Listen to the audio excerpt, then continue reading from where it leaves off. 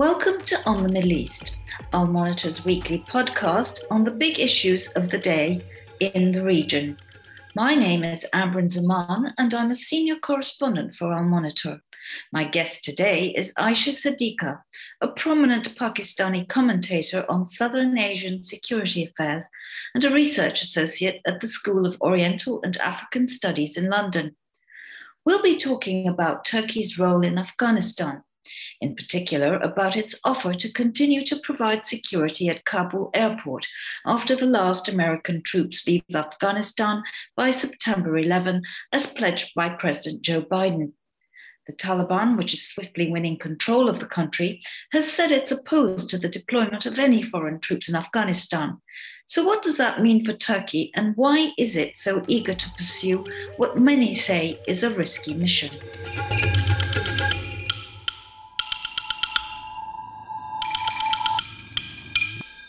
So welcome to our show, Aisha. It's great to have you on today. Thank you so much for inviting. So I want to just kick off with a sort of very basic question. What actual purpose would a Turkish presence at Kabul airport serve? They're already there. So what's the big deal about this? Why is it important? Well, Ambryn, to start with, I think right now, everybody is getting nightmares with Afghanistan because nobody knows what's happening there. The reason Turkey's presence is important is because everybody's leaving. Everybody's leaving Kabul, everybody's leaving town. And really what we're looking at is departure of the West or NATO from Afghanistan, which had been there for almost more than 2 decades. And so what we have in the form of Turkish forces, about 1,000 odd troops there, is one a kind of a promise of some kind of security to the Kabul government, which would otherwise be extremely shaky seeing American leave. 2, it is also a symbol of some Western presence, NATO presence. So, Western presence in that form. So it's like while Afghanistan moves on to a new phase, Turkey represents in some ways the end of the previous phase. And that's why it's all very exciting. Otherwise, I don't see that with 1,000 troops or around that number, Turkey would be able to do much if really there's going to be a brutal fight over control of Kabul. Well, the Taliban has repeatedly said that it does not want any NATO or any foreign forces left behind. But it's never explicitly mentioned Turkey by name, even though, we all know, and they certainly know, that Turkey is in talks with the United States to negotiate some kind of deal whereby they do stay. So does this mean that the Taliban is actually open to the idea of a Turkish presence, perhaps because it's a Muslim country and one that has a history in Afghanistan and a positive image there?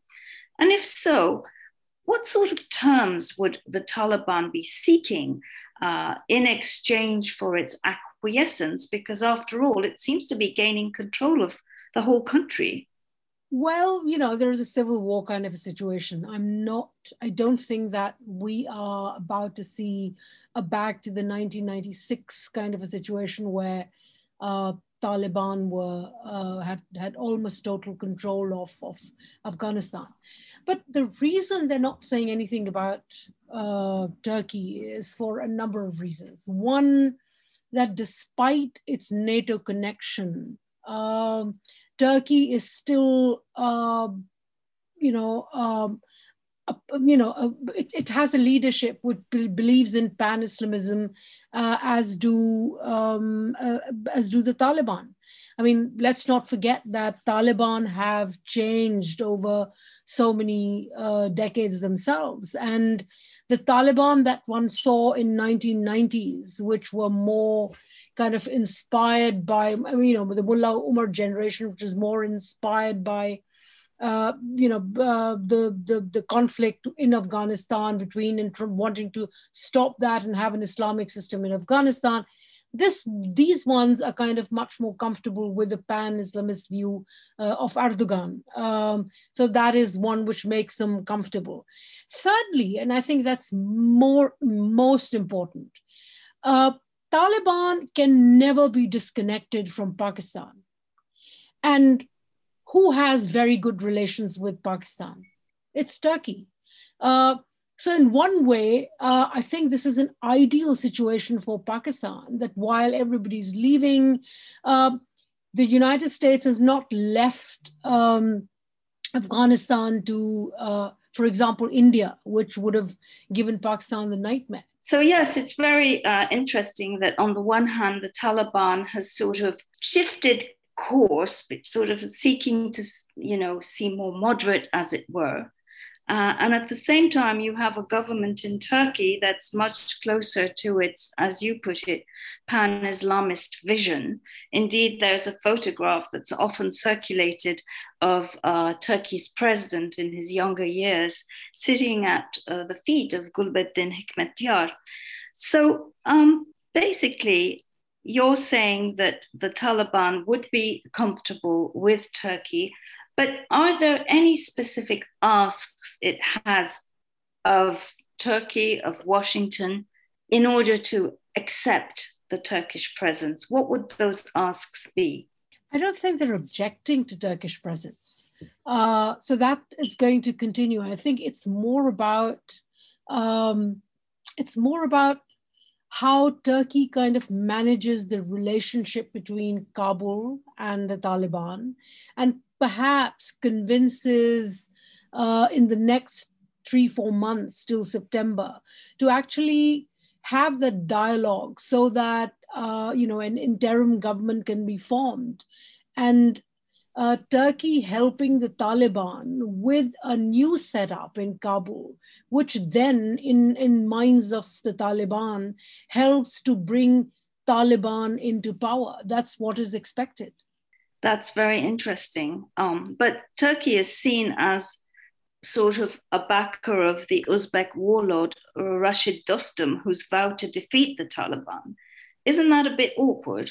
But that's where it is. I think there is a lot of negotiation which we are about to see. And despite that friendship with Dostum, I think it all now depends on who amongst the different warlords, and there are several Taliban groups, and by the way, let me kind of correct you what you suggested earlier, that Taliban have actually changed. No, Taliban have not changed. In fact, wherever their core constituency is, they are forcing people, they are punishing, the same kind of punishment for women, etc. They're also having to struggle, Taliban at the moment, in trying to project that, they can also adapt and they can change, which is one of the reasons they're also talking to India.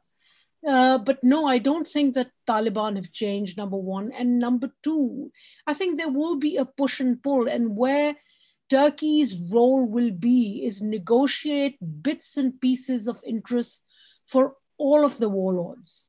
So some for Dostum, integrate them, bring them together, and I think the ultimate question will be who would manage to maximize control of the territory.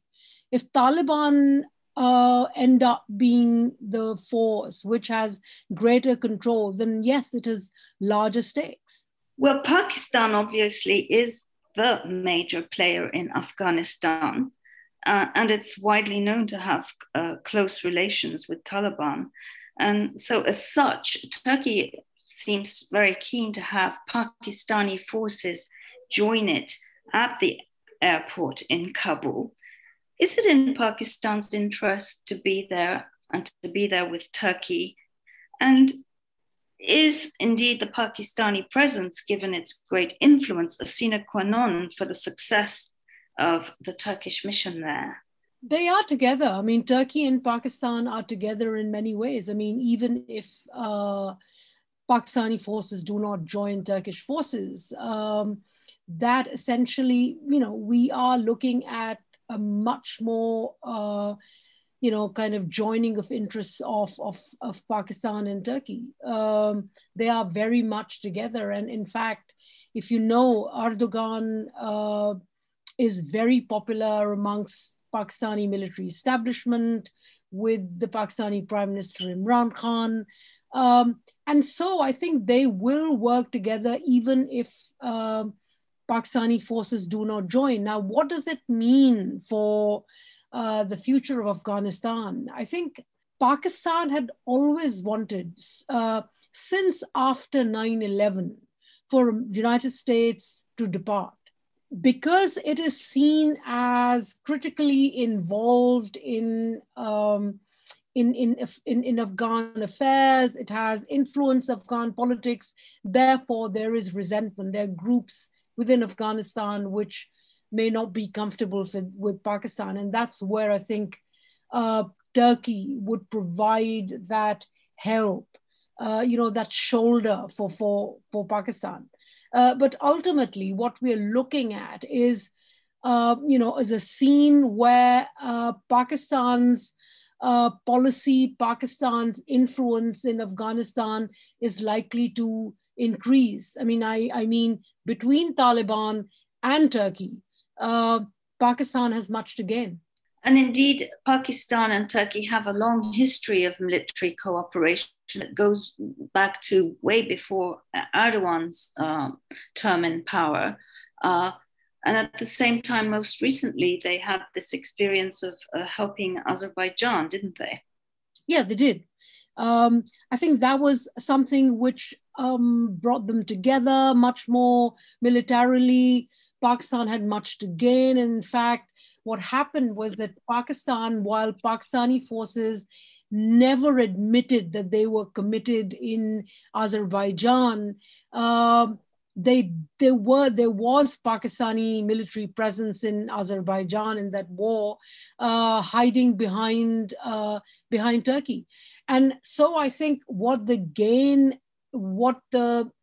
expected gain is that they will establish Pakistan would use Turkey to establish its influence in Afghanistan, and then use that to kind of push into further kind of increase its influence and connection with the Central Asian republics.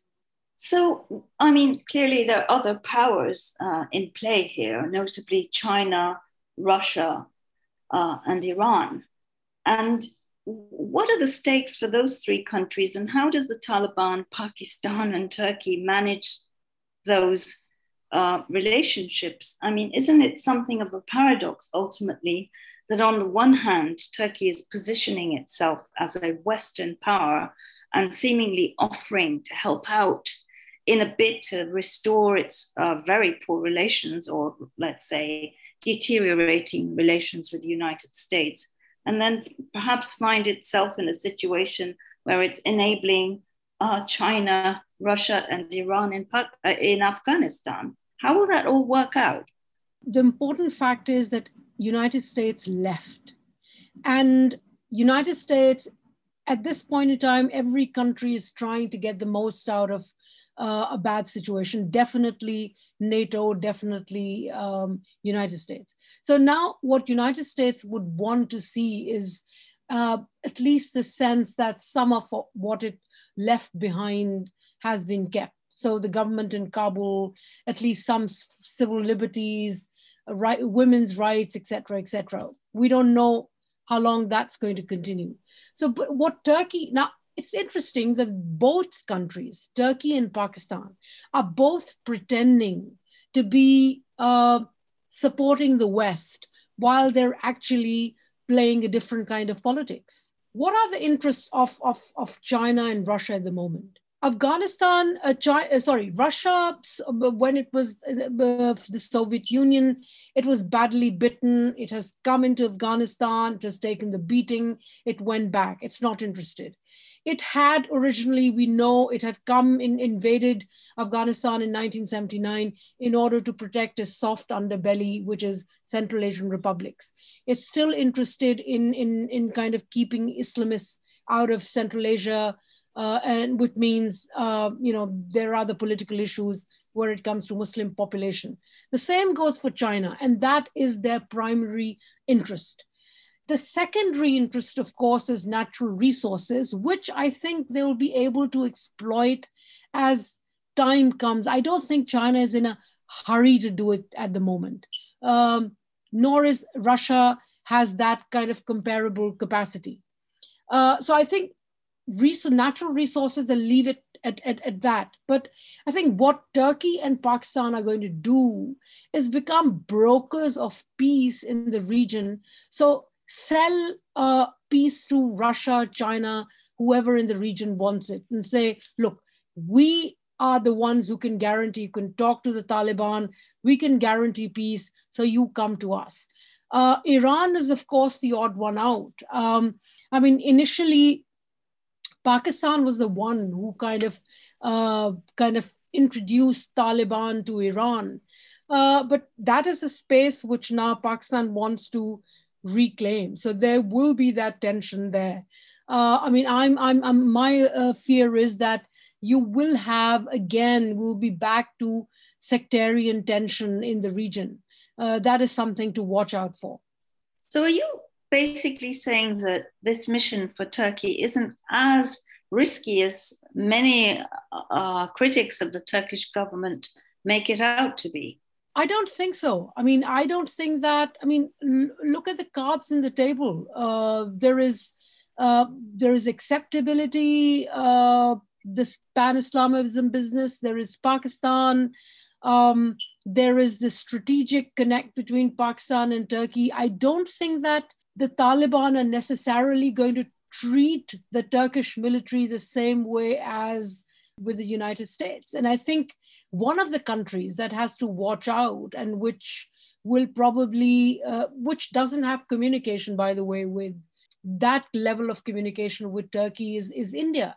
India has stakes, India has development stakes, it has development projects, but not, I would say, huge development stakes. From 2012 onwards, it has spent about $3 billion in Afghanistan, and that these are projects which need to be protected. But and also, India would like to have continued influence, and that's why it's meeting the Taliban. That's why it's having this conversation. But I think Turkey definitely is in a far better position.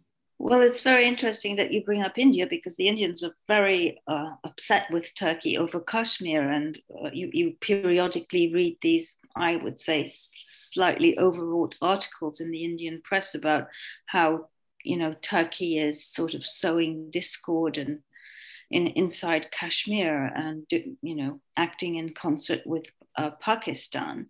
The thing is that during this period when Saudi Arabia and a lot of Middle Eastern countries were kind of looking aside while things were happening through 2019 and 2020 in Kashmir, Turkey was one of the countries that gave statements, and to the point that the Pakistani Prime Minister was much, was eager to kind of go to Turkey for a conference, and stopped at the last minute when there was pressure from Saudi Arabia. But now that is also another change that we are looking at, that Saudi Arabia has also kind of slightly distanced itself by default, not by design, from United States. So it also needs Pakistan's help. So that is not that kind of a problem. But India definitely is the one country which should be worried. And what it needs to do is that while promising, it may get into a conversation with the Taliban about continued investment in Afghanistan and being allowed to kind of operate its different projects there. But I think without United States, India is like a fish out of water in Afghanistan. And the Turkey-Pakistan combination is going to take Afghanistan in a different direction. Gosh, well, one last question, Aisha. There are these media reports, unsubstantiated, that as it's done in Libya and in Azerbaijan, Turkey is planning to deploy Syrian mercenaries in Afghanistan. Does that make any kind of sense to you? And do you think the Pakistanis, the Taliban, or indeed the Americans would be okay with that? Or is this just speculation? Well, if that is, there'll be different rumors, there'll be a lot of conspiracy theories. I think forget about Americans. Americans will definitely not be happy. I think other regional states on which Pakistan definitely depends, and the region at large depends, like China and Russia, will not be happy. Remember, Russians were also operating in bombing Syria. And if you bring Syrians, then this is going to will be bringing back the pre-9/11 Afghanistan, into focus. You had all the Middle Eastern militants that had gathered in Afghanistan, turning it into a huge hub of violence and extremism. Now, United States and the West can protect itself. They can close down their borders, not issue visas, etc. But hey, China and Russia, which are growing and which are big countries, China is definitely a big economic power, that will be really concerned. So I think there is a conversation to be had with how Turkey and how much leverage Turkey will have in bringing back these different players into Afghanistan. Well, Aisha, thank you so much. That was a really fascinating conversation. And I hope to have you back on our show again. Thank you so much. Really enjoyed the discussion.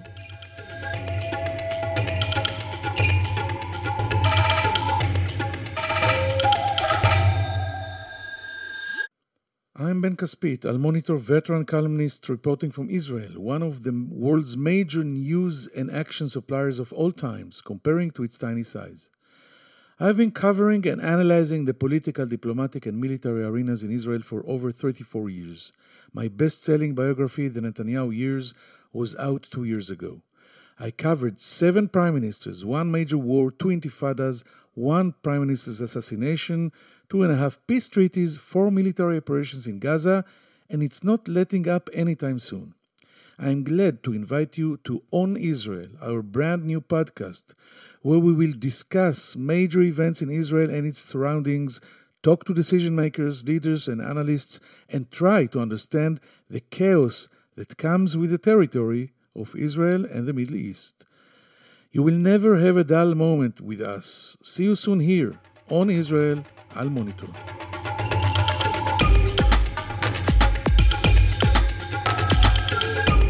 So this brings us to the end of this week's podcast. We look forward to being with you again next week on the Middle East.